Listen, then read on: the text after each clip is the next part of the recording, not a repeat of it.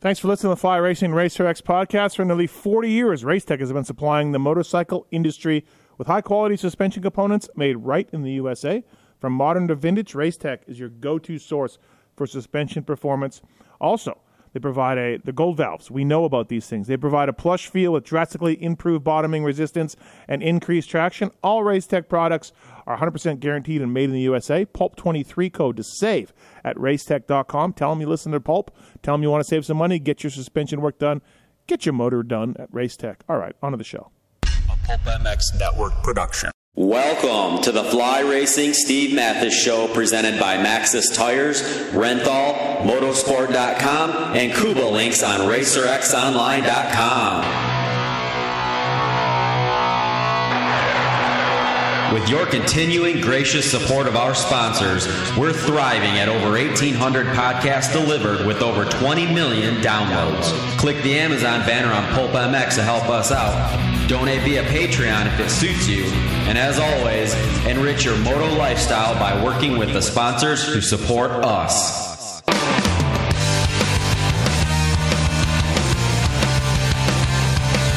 The original Moto Podcast, featuring legends of the past, stars of today, season previews, race reviews, introspection, opinion, facts, and laughs. Here's the voice bringing it all to you, Steve Mathis. Say that dedication to your frustration is the brilliance of the planners and giving it up.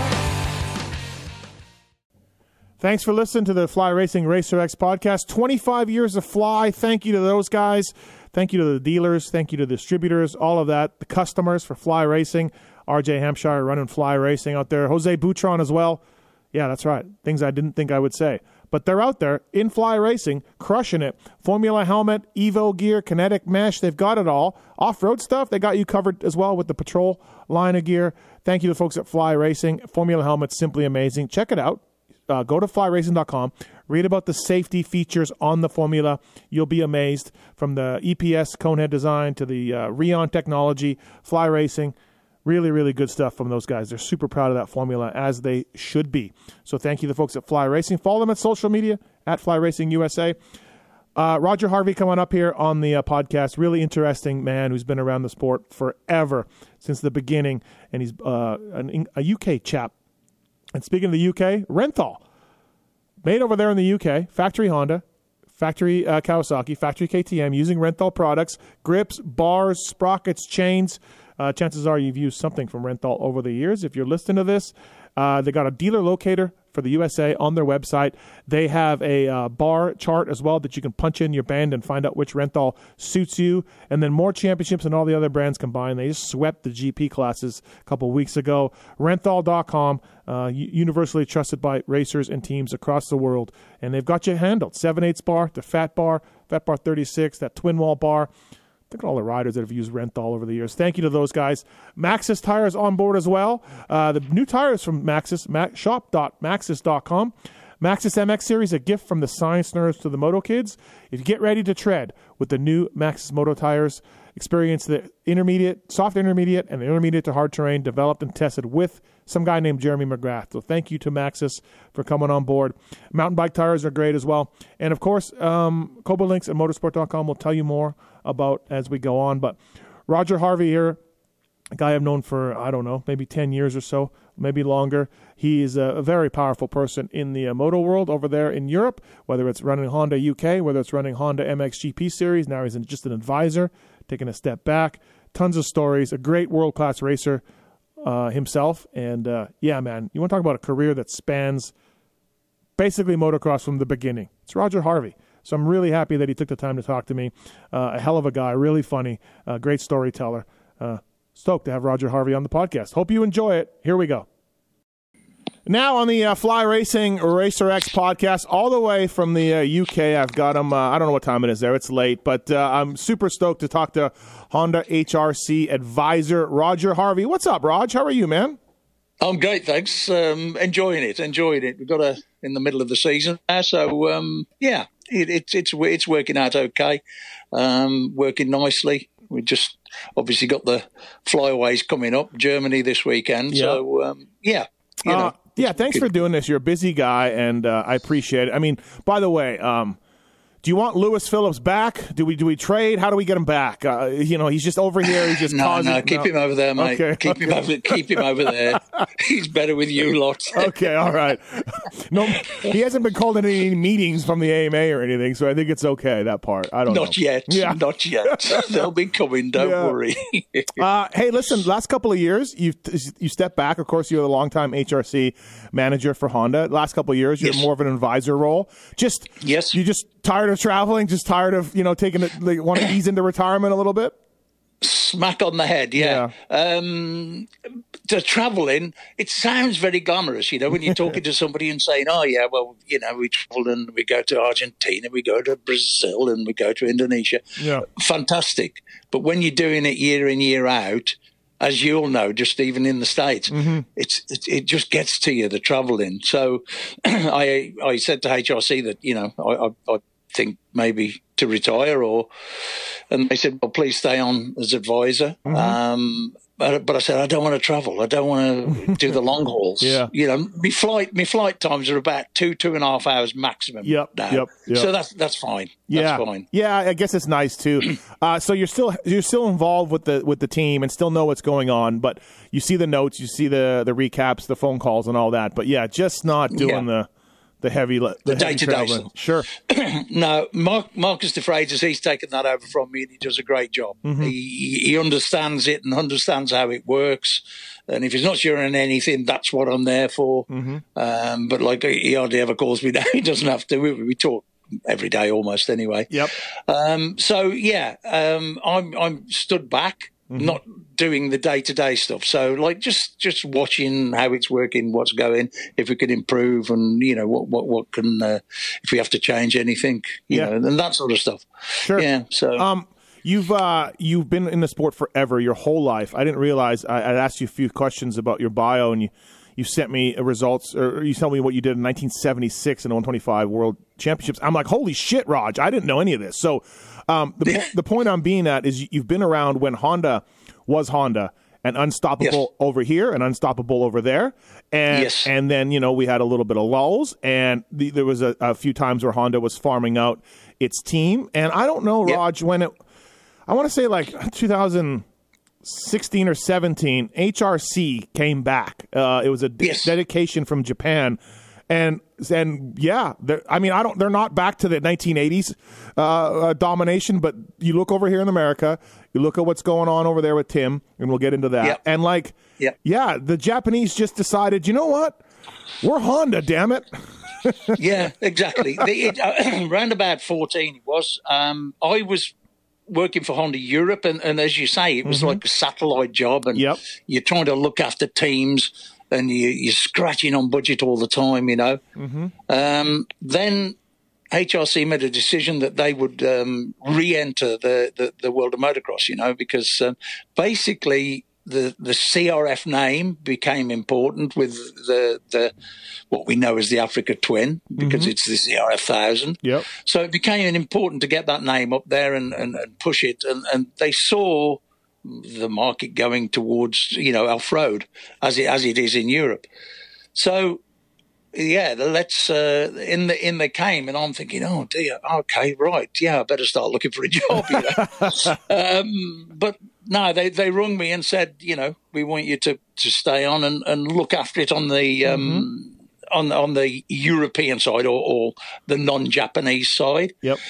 So basically what you become is a window guy. Everything goes through you to the team and the riders and this, that and the other, and everything goes back through you to Japan, So that was the role as general manager, and it worked good. And obviously we just hooked up with Tim at that time, and it went from, strength to strength, really. Yeah. Did you see a lot more aggressiveness from Japan on parts and testing and things to try? Like, obviously, like when Martin Honda had the team and these different people had Honda support, there was factory stuff going on. There, it wasn't like they were totally out of it. But I can't think it's not a coincidence that it seems like the Red Riders have elevated their game since HRC came back in. And I don't know if it's just people in Japan or what was the rededication to racing?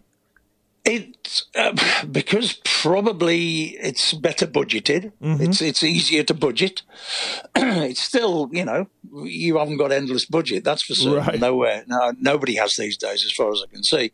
But just the way, you'll know back in the 80s, the way they did it, and just that very, very close to road race mentality on how that is done.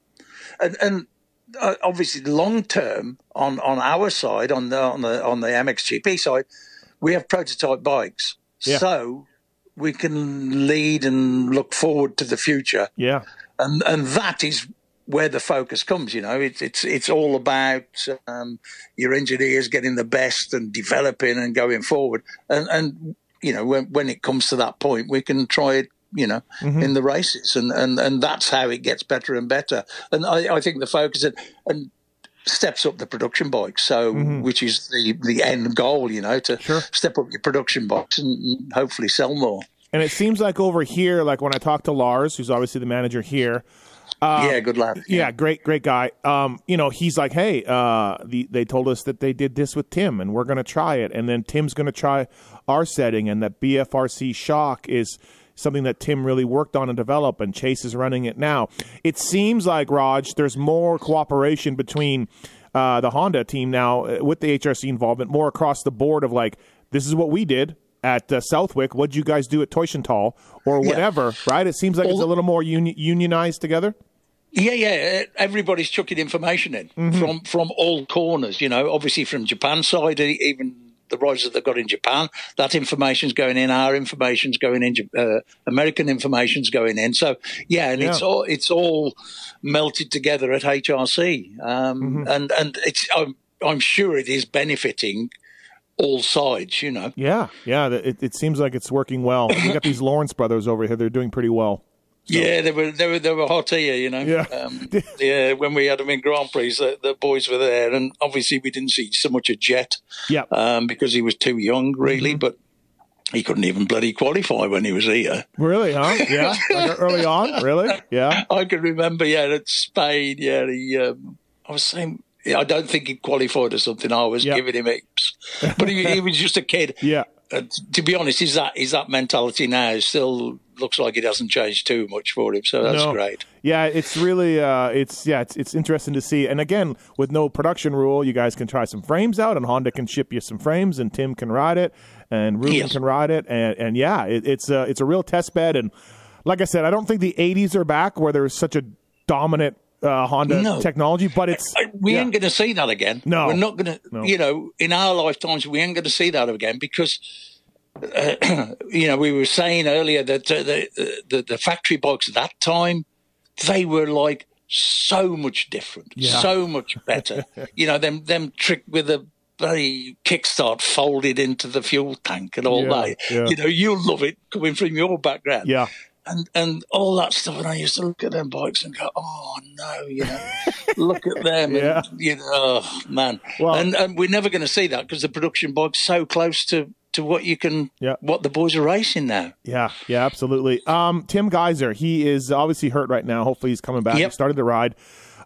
He's turned into, and I don't know if everybody saw this, if anybody thought he would turn into this.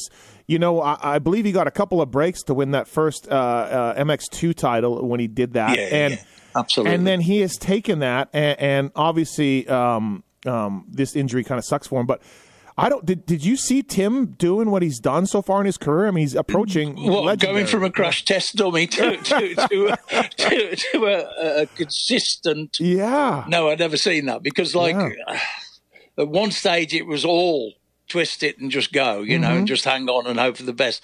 But no, the rider he's turned into is amazing. Yeah. It's just a pity that it's a pity that Jeffrey got hurt last year and then Tim's got hurt this year because to see them two going at it together would have been awesome. I mean, he still has some big ones, but generally speaking, he's smoothed out a little bit. He's really turned himself into, an all-timer, and I don't know if anybody saw that coming. So yeah, I don't think they did. I don't, you know, like, yeah, I go back to Graham Noyce. yeah, You know, we all know Graham Noyce, first World Championship for Honda.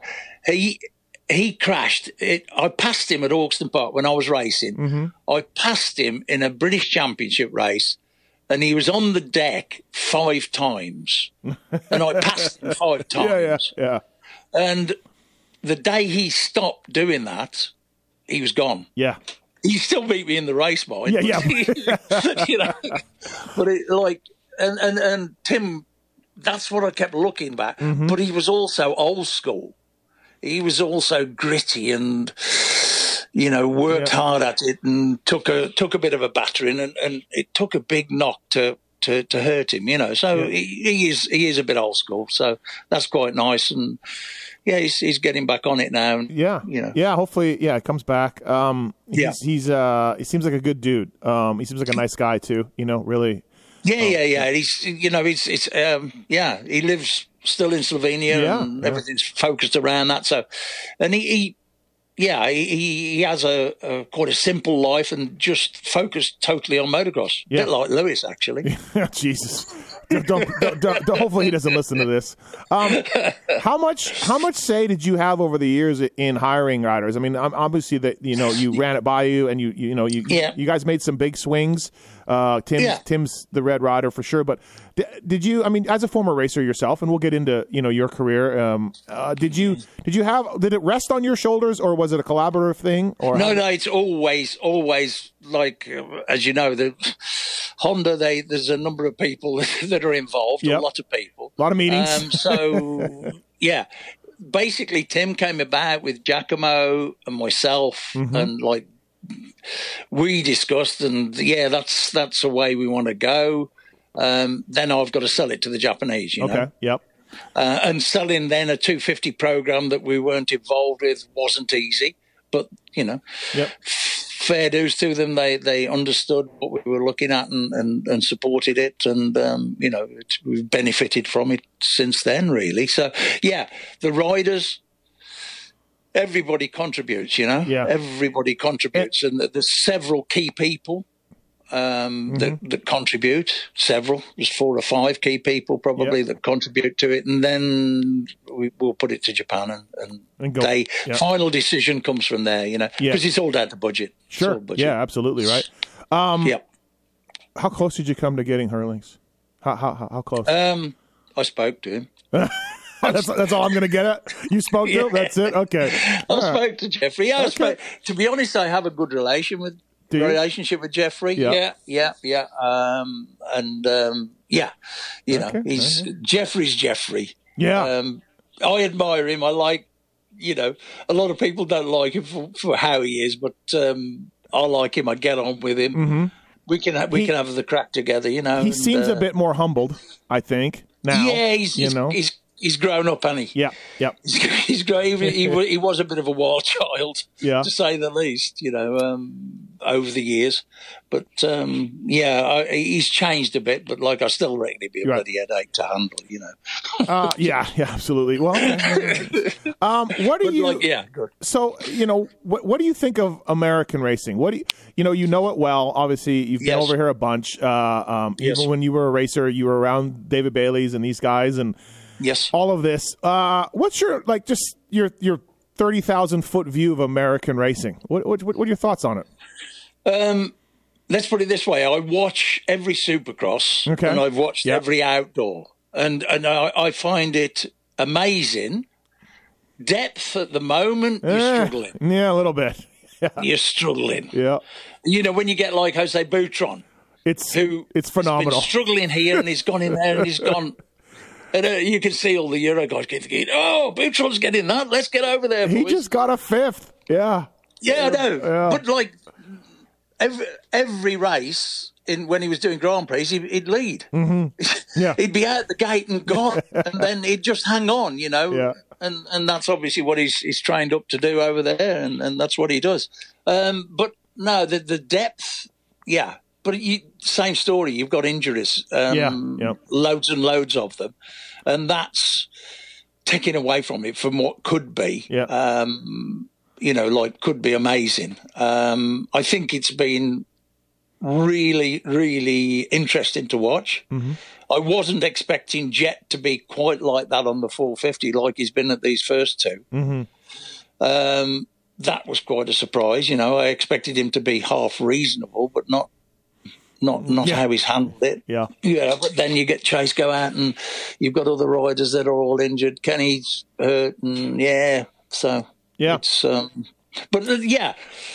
When we get the top 20 out of Europe and the top 20, that race, when that race day comes, when everybody would commit to it, that would be one hell of an event to watch. They're working on it, I hear. Let's hope. I think that's what I've heard. Yeah, let's hope. It's to get everybody to commit to it, isn't it? So, did you ever come over as a young racer and do any Golden States or go to Supercross and watch or anything? Did you ever get a chance to do that in mid-80s? Trans Am. Okay. Yeah. Trans Am back in the 70s, wasn't it? Yep. There was a company in San Diego called Nobby Shop International. Yep. They had Cheney BSAs, and they asked me to come over, mm-hmm. and like my first visit to America, me and a kid called Wayne Boyer. Okay. And we, here's your bikes, here's your parts, here's my credit card. Yeah, you're entered in these races. See ya, bye. That was it. That was an education to go to there. Yeah. So it was. The thing is, in that era, the guys that knew about the international races and all this, that, and the other, what went on in France. I don't know whether you know about it, but they knew about them and they kept them to themselves because they were hellish good earners, unbelievably earners. So it was all kept very tight-lipped, and to get in, like you had Dave Vickers coming over to America regularly and things like that, Yeah. I went over to race just that Trans Am. That was it. That was it. What do you think of and I think I think it's important, and I always try, Raj, to not be I'm up there in age. I started going to the Nationals in 1996, right? And I try not to be the old man yelling at the clouds and saying everything was better back in my day. I don't want to be that way. I want to, I think there's some progressiveness that we need to have and we need to move forward. But on the other hand, I think to know where you're going, you got to know where you've been, right, in the sport and the history of it and all of that. Brock Glover, I talk to every weekend. He's pretty passionate about that feeling as well. So I want to get your take on the GPs. Like you raced them back in the 70s. You were around them in the 80s, 90s, all of that. You've been there for the one moto format, for the 3 moto format. The super finals, all this stuff. Now, I look at them now, and David and everybody at Infront does a good job with certain things. But honestly, it makes me shake my head a little bit. Again, we're going to some of these flyaways. They're government funded. I get it. I like money too, just like the next guy. But we're getting 22 guys on the line. The tracks are in parking lots in some instances, and I don't get it. I don't understand it. But you know what? I was talking to Pitt Beyer years ago from KTM. He was in Anaheim or whatever, and I asked him the same question. And Pitt told me, I told him, why do you guys do this? Why don't you just tell Ustream, then Ustream, bugger off. We are not doing this. He told me, listen, they sell scooters in Indonesia and they sell scooters in Thailand and blah, blah, blah. And I understand that. And that was his point of view. And I don't know. So it's a roundabout long way of asking Roger Harvey, what do you think of the GPs now and the way they do things and the way things are and all of that? I think basically, like you were saying, the way they were in the old days, it was always the best. Yeah. For sure, I had the most fun in my era. Mm-hmm. But you speak to the kids today, I look at the tracks now and they're rutted to hell, aren't they? You just look at it and they're deep, deep ruts. But then I think it came out on Sunday at Kegham's at Latvia that, the track's not very rutted, it's not easy. Yeah. And that's what the kids of today, so when it ruts up, they love it. and so if they got a flat track with a bit of water on and a bit of grass on, not that you'd ever see that these days, they would think it was a terrible track, you know. They would think it's shit. We don't, you know. But you ain't going to get a guy like when I was doing it in the 70s. I couldn't afford, like 76 was my first year in 125 Grand Prix. I couldn't afford to go. I couldn't afford a mechanic, a friend to come with me. I couldn't even feed him. So I ended up doing 4 or 5 Grand Prix absolutely on my own. How stupid can you get? Like Finland, Belgium, France, Czechoslovakia. Did all these absolutely on me jack, in the van, with me bike, with me parts, and just travelling around. Absolutely stupid if you wrecked yourself, but it's what we did. My wife Lynn, she had to stay at home working to earn the money to pay the mortgage, and you'd never get a kid be able to do that these days. Yeah, you know, they've got to be. There's got to be this team thing. They got to be on a team. Yeah, all of that. Yeah, I think and I could make enough money at one Grand Prix to get to the next one and save a bit, you know. And this is gone, and we've lost this element now. So if you've got a few quid, you can get a ride. Yeah. Nowadays. Yeah. So I think that's a sad reflection on the way it's gone, but I accept the way it is. The tracks, it's all down to where the finance. It's got to be a world championship. Why do we do it? It's a world championship. Yep. It's got a world championship title on it, so the manufacturers will be interested to have their name on that world championship. Sure. That's one of the big reasons. Yeah, of course we sell, you know, I think millions of bikes in Indonesia, in Brazil and Argentina. Yep. Little ones, mainly little ones. Yeah. So it's important to go and fly the flag, fly the name there, you know.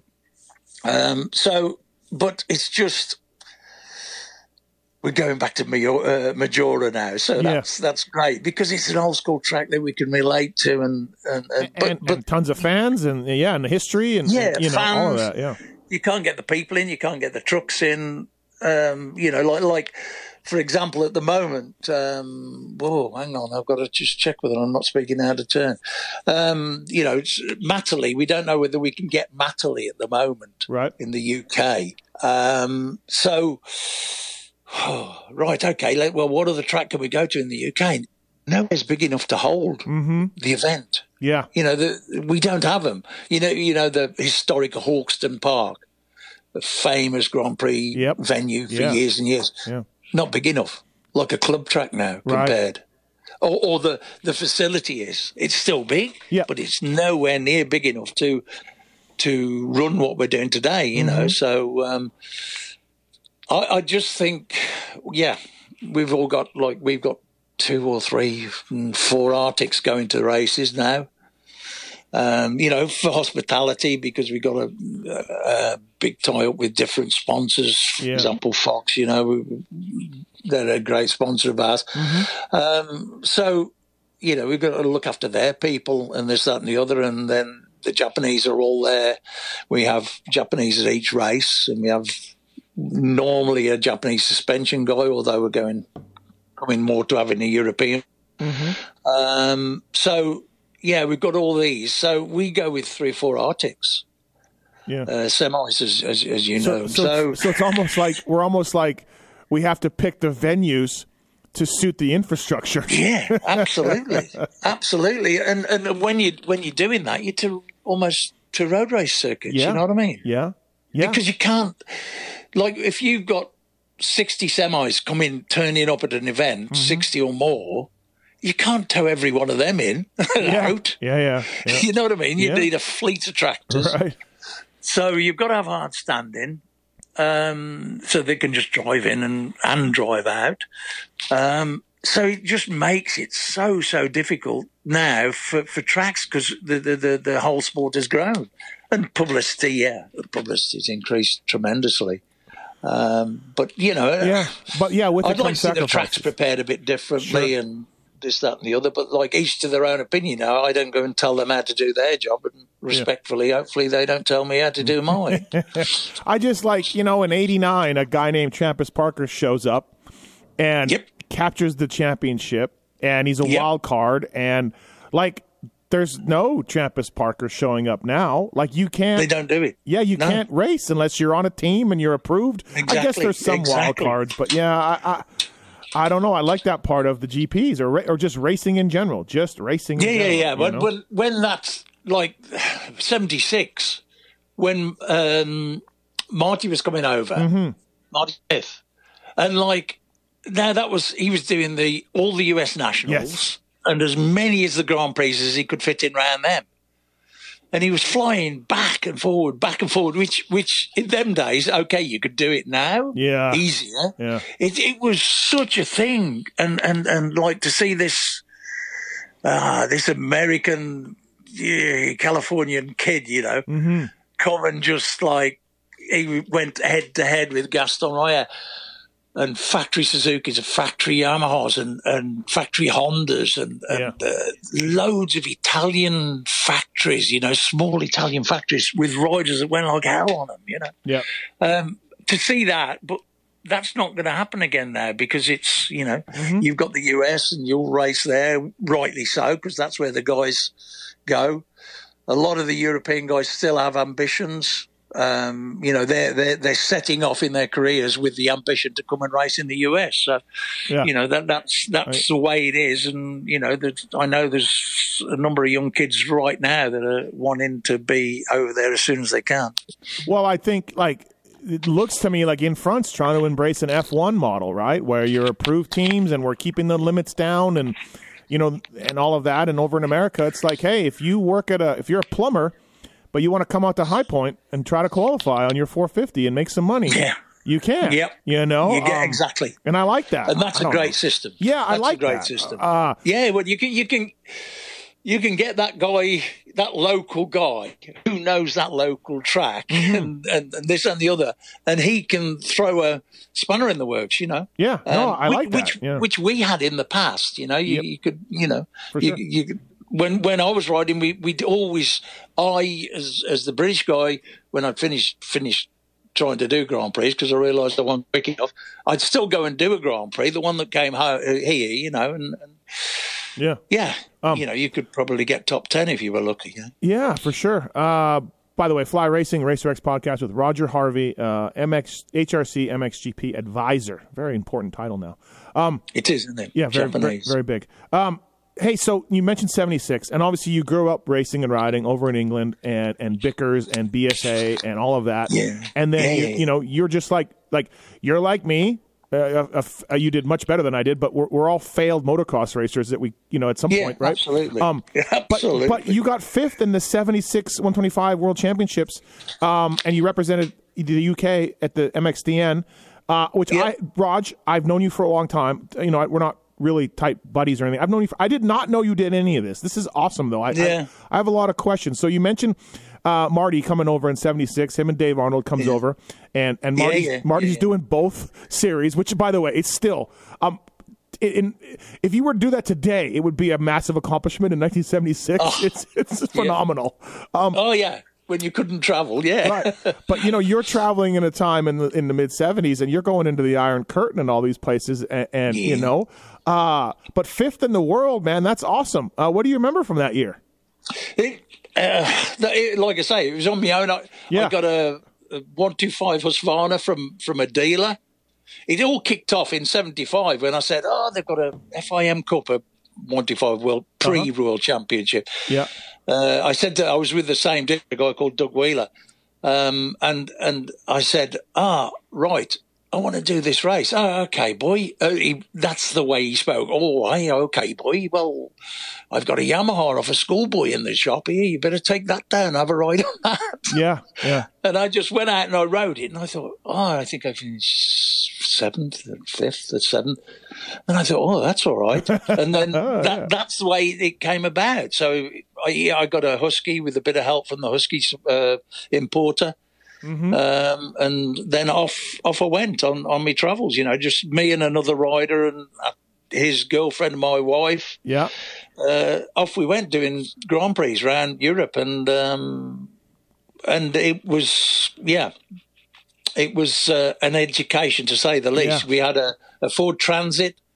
We went in the first two Grand Prix we went in. So there was 4 people sleeping in this transit. Oh, We had 2 bikes and all the parts. We didn't have spare bikes at that time.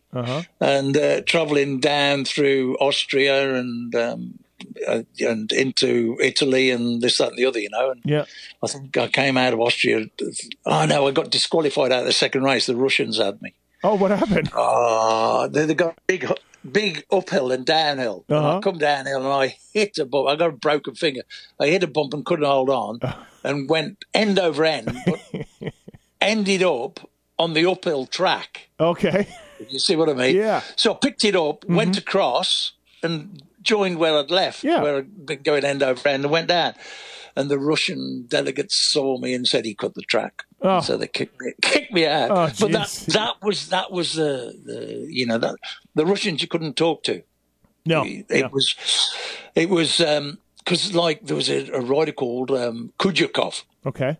And when Bobby came for us, Bobryshev, he came to ride for us at HRC, and I said, "Here, do you know a guy called Kujakov?" Yes, he's my trainer. No way. Yeah. He's my trainer. And he sometimes chases me with a stick. And like, you're like, these perfect. Russians were different. Yeah. And I said, all right, all the time I raced him, all 3, 4, 5 years, and we cleaned each other out on numerous occasions. And I said, I want to know why he would never, ever speak to me. Yeah. And one, I'd on the last but one corner in Denmark, I was going to ride straight through the middle of him. We were, that was it. Yeah. We're going down, boy. Yeah. He put me down on the first corner and just put me down anyway. I said, you've got to fight. Anyway, we were in Latvia and he came, Kujakov came. So did you have this sit down? Yeah. I said, Bobby, come here. And he worked it out. He says, right, why wouldn't he speak to me? And the Russians weren't allowed to speak to the Europeans. The Westerners, Europeans, really? Westerners, yeah. Wow. They weren't allowed to. If he was seen speaking to me, the guy in the suit would have had him and took him, and you wouldn't have seen him again. Yeah. Wow. So you had this respect, and all he did because he jumped off the track when I was going through him on this last but one corner, and it was. Yeah. We're both out of this race, mate, now. And he jumped off the track and left me to hit a tyre wall, and I got it down and round, went up, finished the race, and he followed me over the line. And he looked at me, and I thought, he'll want to fight now. Yeah. And he looked at me and just nodded. Just he was just like, good job. That was it. Yeah. That's it. Nodded. So was he friendly when you talked to him with Bobby? Great. Fantastic. Absolutely fantastic. When he could talk to me. But, and you'd see them on the, you'd start driving to your next Grand Prix on the Monday morning or something. And all these Russian guys would be parked up with the guy in the suit, KGB. Yeah. And they'd be all training. They'd be running. There'd be mechanics working on the bikes, and they'd be training like hell. Wow. Like Monday morning, you know. Yeah, of course, right? That's how they did it. All in one van. They all came in one van, and it was different in that era. Oh, Very bet. different. Yeah. Did you have any sketchy moments going into like Czechia or East Germany or whatever? Czech was a little bit easier. Okay. But you always wanted to look over your shoulder. You didn't know who was following you, who was got an eye on you, or anything like that. Yeah. We wanted to get out after one Grand Prix out of Czech, and they had what they call transit routes, and you can only stay on a transit route. You cannot go off them. Oh, okay. Yep. So your map was marked with transit routes, but like it's a whole lot short, just across country here. And we did that, and we got stopped. We got stopped on the way out off a transit route. And we were going, we don't speak Czech. No, sorry, we don't. And then they stick a machine gun through the window at you. You could have never been seen again. Shit. Yeah. Exactly. What are we doing? Damn. Anyway, a few T-shirts and a bit of money later. Yeah, you got out of it. It was set on array. Yeah. So like when you get fifth in the points, and Moise and Ray here won, I think. Ray here won the first. Gaston, he won the I don't know, 5 world titles or something. All of them, nearly. Yeah.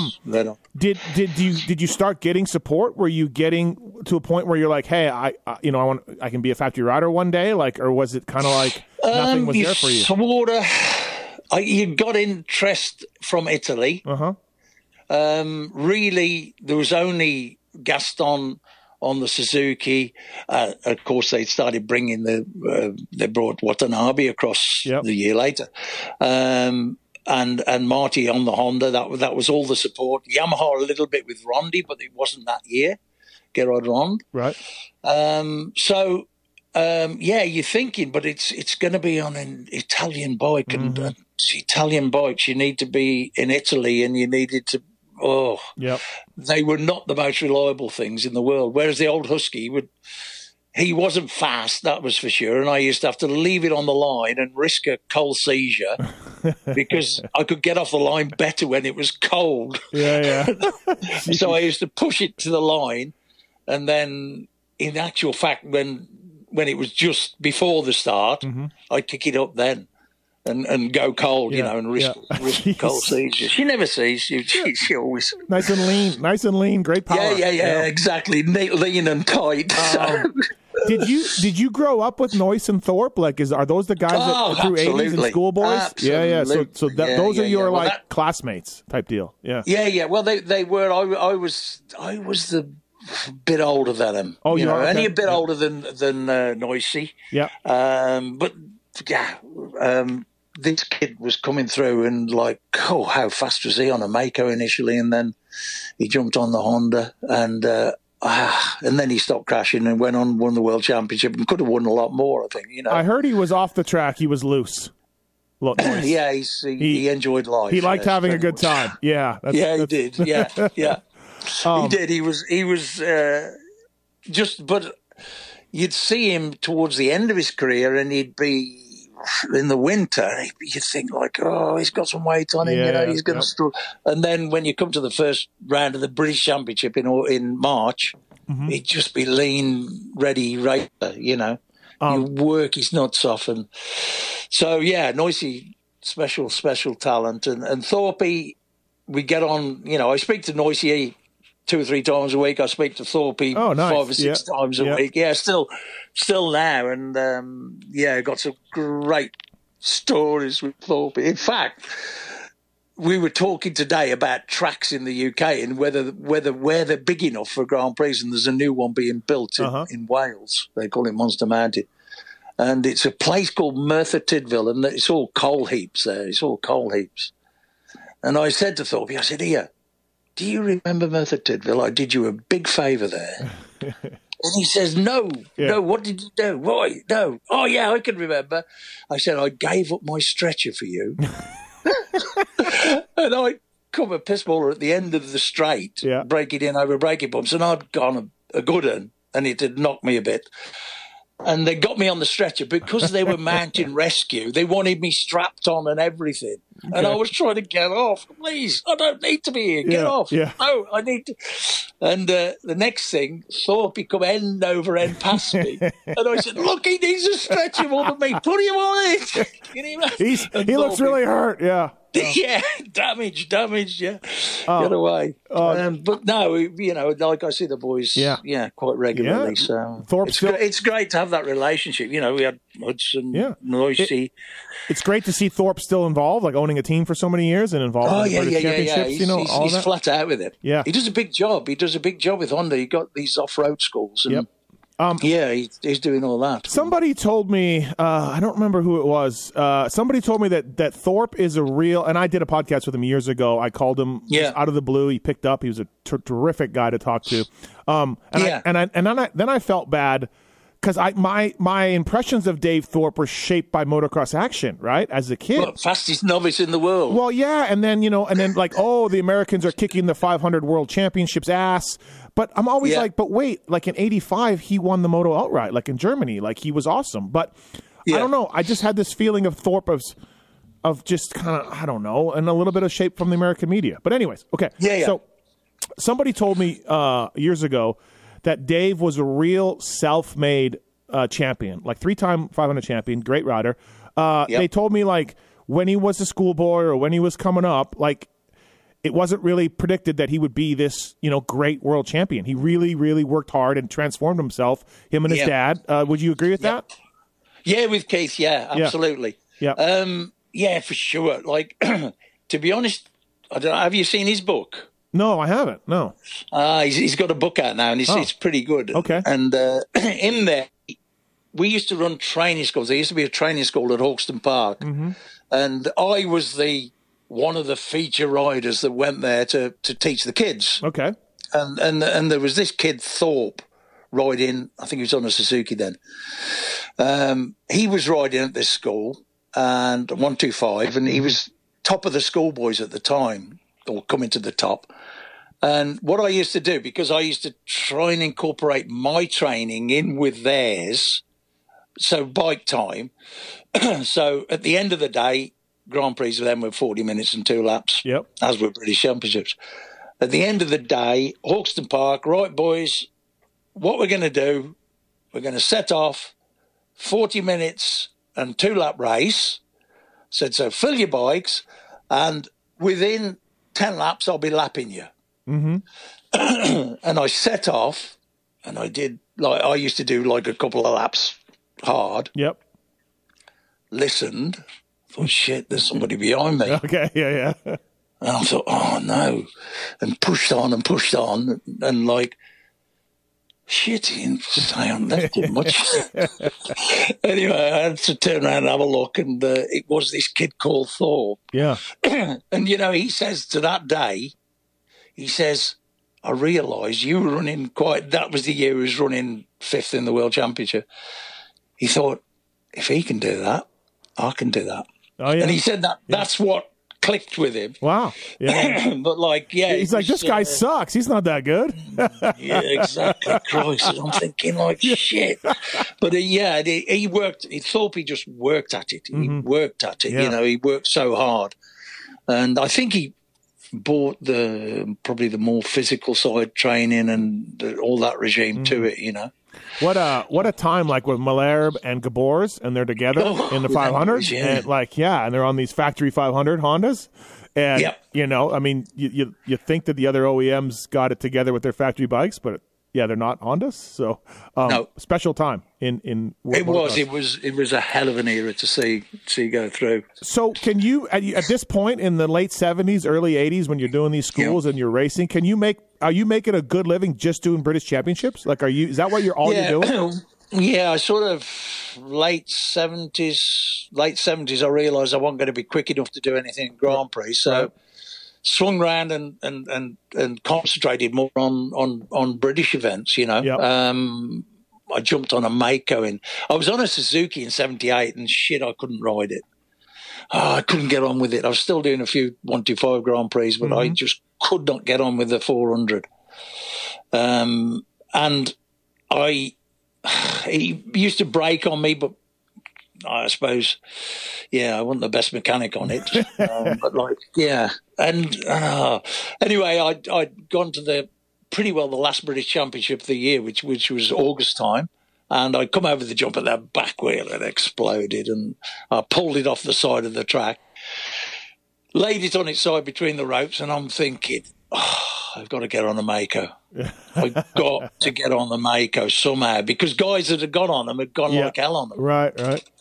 And I'm thinking, so then I'm reckoning up. I think they were only like 1,200 quid, like, $1,500, $1,600. And that's how much they were. But we were hadn't got that money. I couldn't go and buy one. I just hadn't got that amount of money.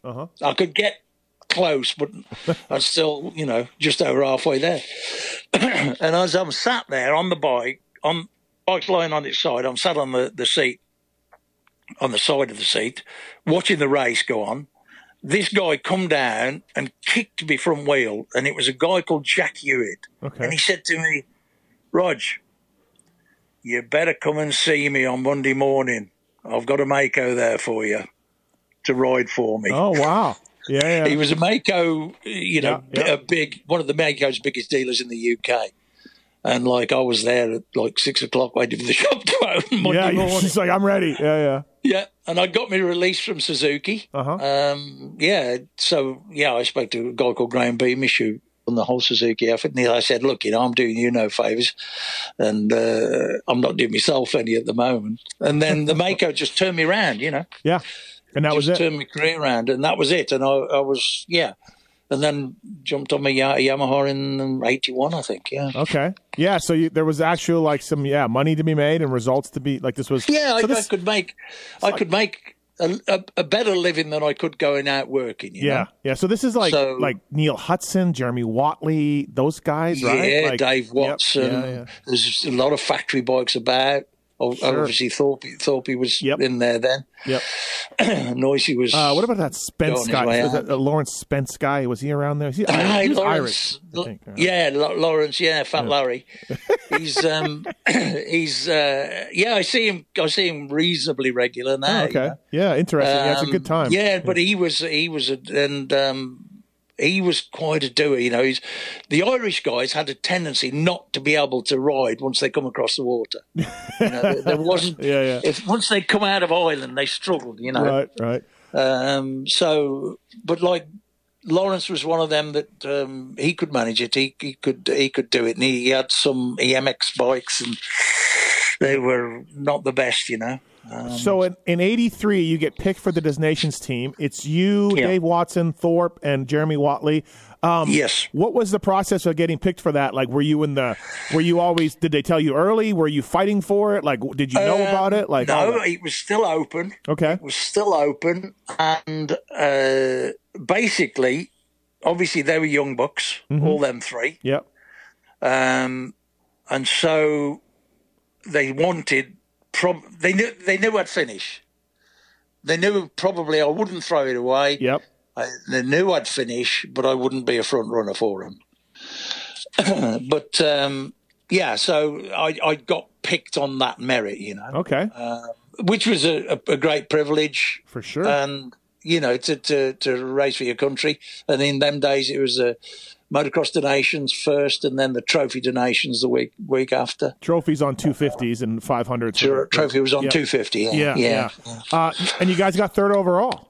We got third overall in Belgium. Yeah. Was it Nimes of Sark?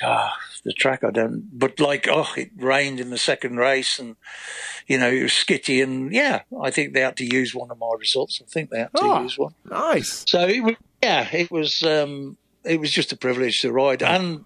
The young guys, you got that respect, Sure, with them. So, that was good. And then 250 was a week later in Czech Republic, Pavaska, Bystrica, How'd you guys do there? Do you remember? Crikey, it was a bloody nightmare. Thorpe's missus was just due to have the baby. Okay. Which is baby Ryan, I think it was now. The one that's working with him full time. Yeah. And just due to have the baby. And so Thorpe's mind was everywhere except for what we got to do. Yeah. And I can remember.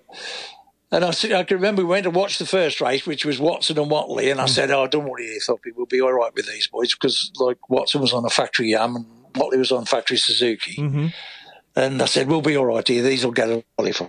And they went off. And, oh, shit, they're not going to qualify us. Yeah.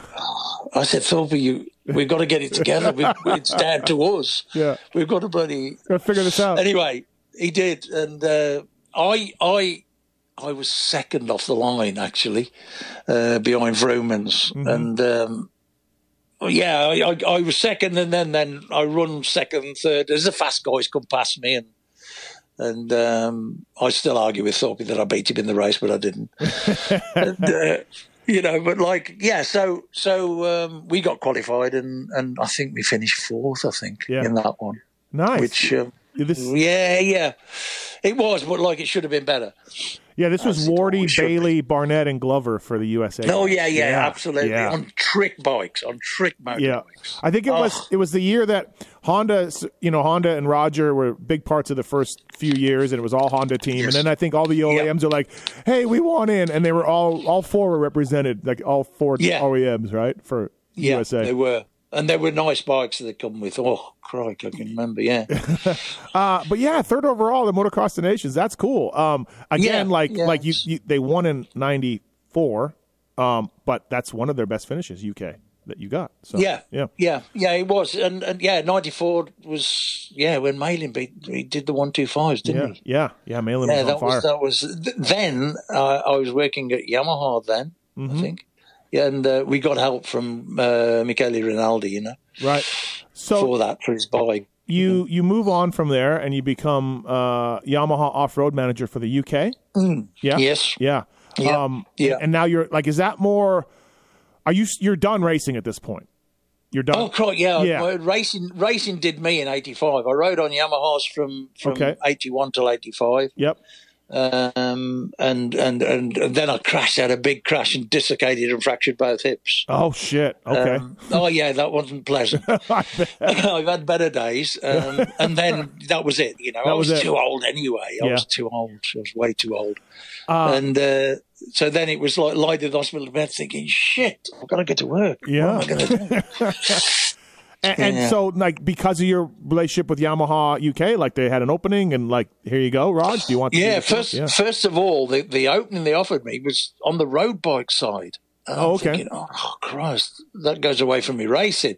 And Kawasaki offered me a job. A guy called Alec Wright, who looked after the Grand Prix program, like sort of mentoring the Grand Prix guys and running the training schools for them. So I did that for 8-10 months, and then I went back to Yamaha and worked there for 9 years actually.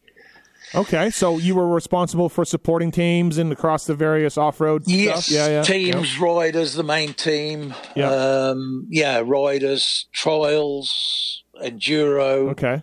Not the road race, but that's and dealers. Did you enjoy a real job? Did you enjoy a real job? Yeah, I did. Okay. Yeah, it was. My mother, bless her, she always said to me, "You've got to get an education. You've got to get an apprenticeship. It can go wrong. This motocross thing is you'll never know what you do."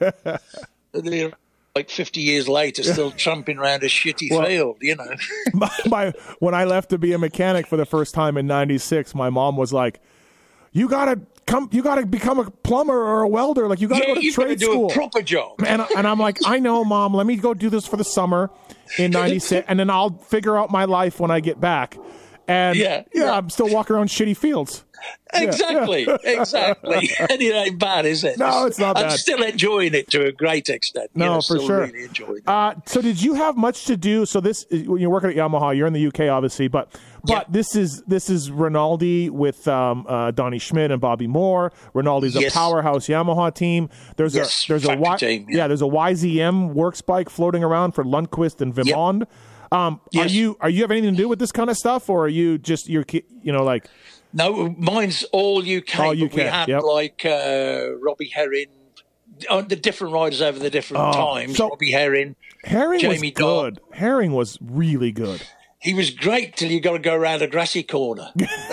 He could tip the bike upside down over jumps, and this unbelievable talent. Yeah. But it's just mistakes, so many mistakes. So I watched a UK Supercross on YouTube from like '87. Yeah, and he was beating RJ straight up until the end. Oh yeah. Straight. I mean, RJ was the best rider in the world, and Rob Herring. I mean, again, RJ gets him, but dude, Rob Herring was working him for a long time. Yes, exactly. He meant it. Yeah. Absolutely. So absolutely, and he was so special at that, and like his dad, Ron Herring. Yeah. He was a reputable tuner, and he was a mechanic for him when we signed him, and Ron would when the bike wanted just prepping between races and it was running nice, all Ron would be interested in was the plug colour. Oh, maybe I could go down one. Right. You remember when we used to go down one on the jet? Yeah. And Ron would be looking at that, and you think, "Oh, get the bike looking nice, please." Yeah. Don't worry about that. Yeah. Yeah. But he was good. So Robbie was super, super special. We had Dakar as well, Craig Dack. Yeah. That's right. You know Dakar from, I just did a podcast with him a couple weeks ago. Yeah. Did you? Yeah. He said, he was pretty honest. He said, I never gave the Grand Prix a real shot. I missed home. I missed home. I didn't want to, I did it, but my heart wasn't in it, No, that's exactly true. Yeah. He was homesick from a month of being here. But he signed a contract, so he's stuck with it. And Jeff Leask seemed to couldn't wait to get out of Australia, right? Jeff Leask was wanted to just travel the world, right? Yes. So when you're the UK manager, obviously you're you want to win the British Championships for your riders. Yes. But then also these guys also are doing GPs. So how do you balance that? How do you balance we got some help from Yamaha Europe. Okay. Yeah. But theoretically, your priority was British Championship. But also, these guys in them days, needed to do some Grand Prix to keep the pace anyway. If you've got just a British rider. So we've got them. The bosses conditioned to say that we've got to do these Grand Prix because that's the way we keep guys good for the British Championship, and they'd accept that. They'd get it because hey, you're paid to win the British Championships, and then you break your arm in France, and it's wait, shit, there's always that balance, right? Exactly, and that was the risk, but the thing is, motocross riders ride that much, there's always that risk, and that element is still there, That element of risk is like you look at Herring at the moment, he's riding every weekend and 3-4 times in the week. Yeah. Well, he's a stunt guy now, right? He's a stunt guy now, Herring? Yeah. Oh, so Robbie Herring. Yeah, Robbie Herring. Right. Yeah, no, I mean Jeffrey. Sorry, sorry. Herlings. Yeah, Herlings, yes. Every week, he is doing that now. Yep. Yeah, Robbie's got his own stunt company, yeah. He's doing a lot of the filming. He's more the guy that rides the bike while the guys sat on behind him doing the filming. Sure, yeah. You're a real nice guy. You're pretty, you got a good personality. Was it tough for you at times to say no to people? I can't support you. I can't do this. I can't hire you.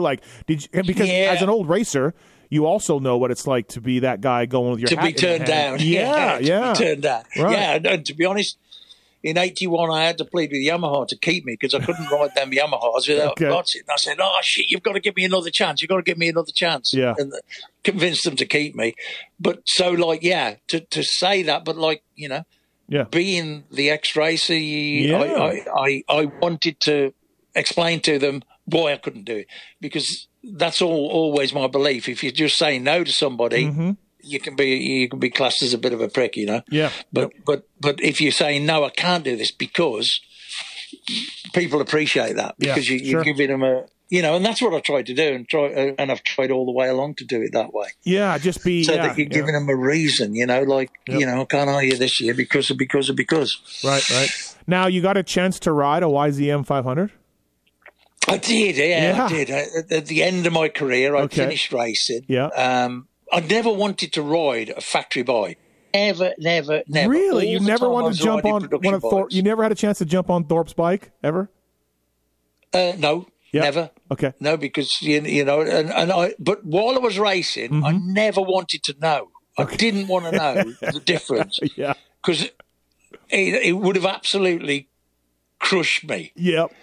Because you often thought, Christ, they must be getting easier time than I am here. You know what I mean? Yeah. So at the end of when about 86. I think they came in 87, right? 87 they were there? Yeah. 87. One of the magazines in the UK said, "Oh, will you come and be a test rider for this bike?" Mm-hmm. I said, "Yeah, I will." And this was this aluminium Yamaha. Yeah. And shit, it was everything I thought it would be. Whereas when you on the old wing dingo when you went wing, and the brakes and the levers up and up and down and bouncing. This thing was not a movement from the clutch lever or the brake lever or nothing, no vibration, nothing. And you could see, you could see why and what a factory bike was, I had to laugh because one year, like in '86 at the USGP here, maybe it's 86, at Motocross Action, profiled the GP bikes that guys came over, and of course the Hondas are just amazing. And then they're like, well, Carlerquist has a flat exhaust pipe. His pipe is flat. Like whatever that was going on back then, that was all Yamaha had for an innovation. Yes, exactly. And it was to duct air over the cylinder. That's what it was for. Oh, okay. That's why they did it. All right. That's why. Yeah, because he had that real strange. Yeah. Well, that bike, Bradshaw famously said it started with 50 horsepower and ended the motor with 33. Yeah. Yeah. Exactly. It's actually pretty amazing that Hacken won the world title. I know. Yes. Yeah, that's a hell of a ride by him. I think maybe underrated. Unbelievable. He was a different fella. We were racing because we used to race French internationals because you could earn bloody good money. Okay. So we did these in between British Championships or Grand Prix. Yeah. You'd do 3 or 4 in a row sometimes and earn real good money. And we were at one international and Carla was there, and we got on with each other quite well, We were in the race, and I was second to him, but I started catching him up towards the end of the race, and I'm thinking, you don't do this to Carla. You never catch him towards the end of a race. He's always gone. And anyway, come back in after the race, and I looked at him and said, what's up? Mm-hmm. And he put his hand up to show me, and where he'd gone for the front brake up against the chestnut palings, the chestnut palings had grabbed his second finger in and flattened it to the back of his hand. Oh, jeez. So he got this finger almost pointing at him. And he sticks his hand up and shows me and goes, he's like, listen, you didn't catch me. Let me tell you, right. That's why you closed in on me, because I couldn't touch me front brake. Hope you're enjoying the Fly Racing Racer X podcast with Roger Harvey. Thank you to Renthal and Maxxis for making these shows happen. Thank you as well to Kobo Links. It's a lowering suspension link on everything from Aprilia to Yamaha. Use the code PulpMX for free shipping and a discount made up and designed up there in Boise, Idaho. Improve the plushness of your suspension. Ride with more confidence. If you're a shorter stature person, you need a Kobo Links. Aprilia to Yamaha. They got you a link. Lower that thing. Have more fun. Have more confidence. Thank you to motorsport.com as well.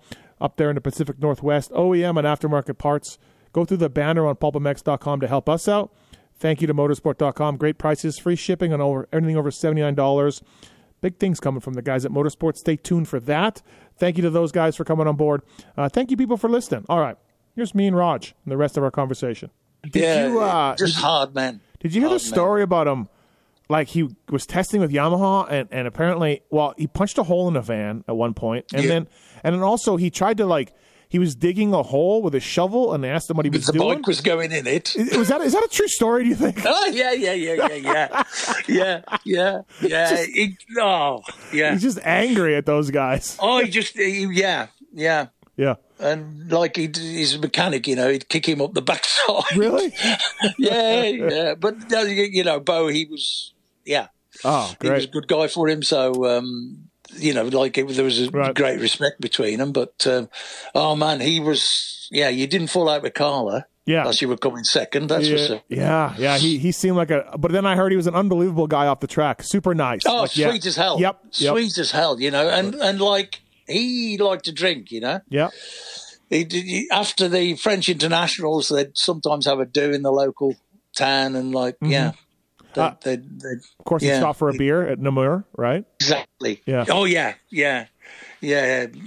Signature for him, wasn't it? That was amazing. Listen, Raj, you've given me a lot of time. I got a few more questions if that's all right. You're good? No worries. Well, I told you an hour, and it's an hour and 8. So Thank you for the time. Fly Racing Racer X podcast, by the way, presented by Renthal, Maxis, Motorsport.com, Kobo Links as well. Roger Harvey on the line. What I find interesting, like, so again, you go back to the '60s, Raj. I hate to date you here, but like your motocross, it's just phenomenal. You've seen Roger DeCoster, right? You've seen Robert, and then you've seen Jeffrey Herlings. Never been much trouble to them over the years. Like,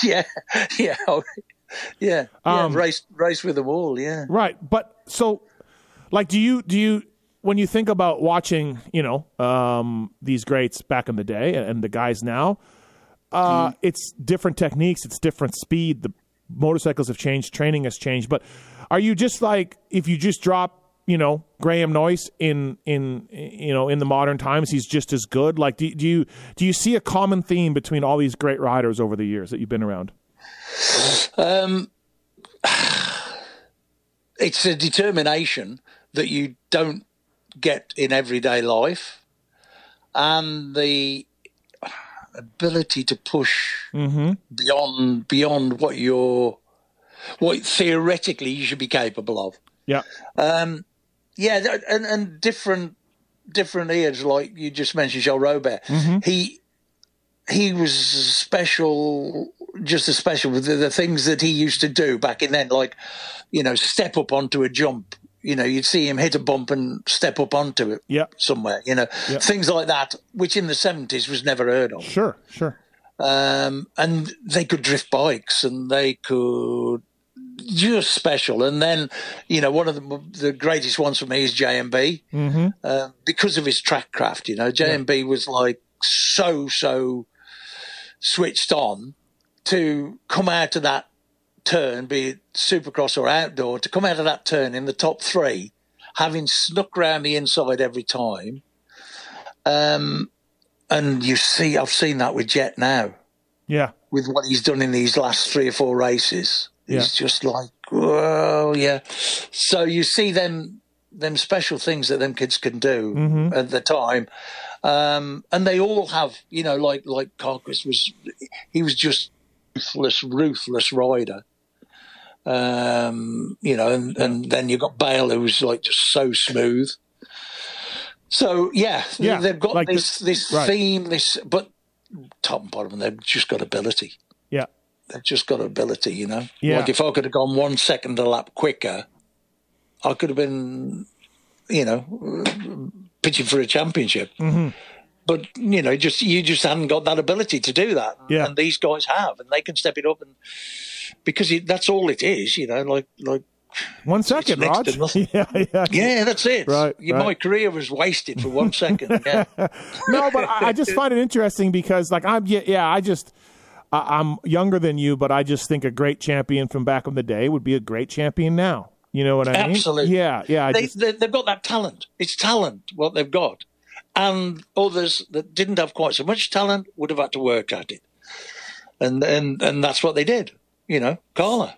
Yeah. He hadn't got quite the same talent, natural talent, but he just worked harder. Who's a rider that never enjoyed the success of Carla or JMB or Jet, but was, really talented in your eyes?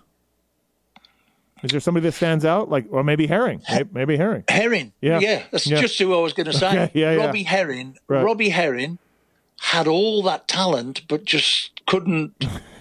It's that last 2%, and he didn't have it. Yeah. Watley. Knowing the guys from the UK, Watley was unbelievable talent. He could go out and win a Grand Prix, and then the next Grand Prix, he could say, I don't know whether I can qualify here. What? Yeah. I said, hang on, Yeah. There's so many over the years, but like there's look at Jeremy Seawer at the moment. He's like, how many Grand Prix has he done? 140 Grand Prix. That's where we need Lewis, don't we? How many Grand Prix he'd done, and and the pisses he's had are huge, and never missed a Grand Prix. Yeah. He's just a gritty little bugger that just hangs on it. Sure. There's so many. There's so many. Noisy, he was a worker at it. It's talent okay. But I think that grit and determination carried him through. It's interesting to see now, too, of course, as you know, we're getting these technology nowadays is so huge, like between the ECUs and what they can do and the sensors. Yep. You know, the bikes are getting crazier and crazier technology-wise. And, you know, it's no secret, the road race guys over here in America, they all got jobs in the motocross team now, you know? Yeah. Yeah. Yeah. Yeah, exactly. It's all that's come across. And that's, to be honest, how most of the teams have to run these days. Yeah. You know? Yeah. You'd have to have the data guy, the guy that can play with the ECU, and, you know, whereas back in the day, it'd been left to you and what you're going to get to have a look at your plug and okay, well, I'll drop the needle one and maybe I can go up one on the main or whatever. Yeah. Yeah. And these guys just plug in and just change it about and do it. You know, for me, it's been such a privilege to work with HRC and see how they operate. Absolutely. Yeah. You know, like, write and have them speak openly to me because all this stuff is very secretive, and it's just been a great privilege to be involved in that and have that ability or have them have the confidence in me to just speak to you and talk to you about it, because it's just amazing. Yeah, because I was stuck in road racing for 4 or 5 years. Yeah. Oh, that's terrible. I run the road race team, you know, so I learnt a hell of a lot how they run there, you know. But then MotoGP is at another level. Yeah, yeah. I don't like the F1 and MotoGP very much. I mean, I have a passing interest in F1. I read about the recaps and everything else. I read about Ferrari screwing things up, but I don't like that it's such electronics and technology dominated. Exactly. Yeah, you know, Red Bull have got the best car at the moment. Yeah, they're winning. Right. Before that, Hamilton had the best car, and the Mercedes. He won. Right. Yeah, it's all down to the cars, isn't it? Yeah, and I love motocross because, again, like it's such a, you know, it's so hard and it's such a rider factor as to how good you are. Yes, exactly. Yeah, you can make the time with the rider far easier than you can make it with the bike. Yeah. That's for certain. No, absolutely. Man, what a career you've had. The champions you've been around, the results you've had as a racer, stood on the podium, Motocross the Nations, top 5 in the world. Again, like I just love as a historian of the sport that, you know, your career has intersected with Marty Smith, Gaston Reher, Roger DeCoster, you know, through the years. And again, I'm probably making you feel old here. And now you're with Jeffrey Herlings and Tim Geiser and Chase Sexton. And man, Raj, you've done it, man. Like, I've enjoyed it. You know, I've enjoyed it, and it's still enjoyment now. So, yeah, it beats working for a living, right? It does, yeah. Yeah, that's exactly. If I had a proper job, I'd be dangerous, yeah.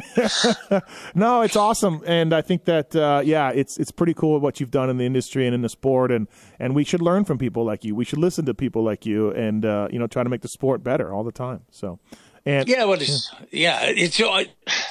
I've tried to move with the times. Right. So that's what you've got to do. Like, because if I'm stuck back in the 60s and 70s, then you're no use to anybody, you know. So yeah. And one last time, do you want Lewis back or not? We'll ship him back. No, don't want him nowhere near. Okay. The only thing we needed him for now in this was how many races has Jeremy Seaman won? Yeah, exactly. No, perfect. That's all we needed him for. Otherwise, he would have been redundant. You know? Yeah, so absolutely. Good point. Thank you for the time, Raj. Really an honor to talk to you. Always you've been such a nice guy to me over the years. Very friendly, and I love putting it down on a podcast here for people to listen. So thank you. Thank you very much for the time. Thanks very much, Rod. All the best. Thanks, Raj. See ya. Thanks. Bye. Bye.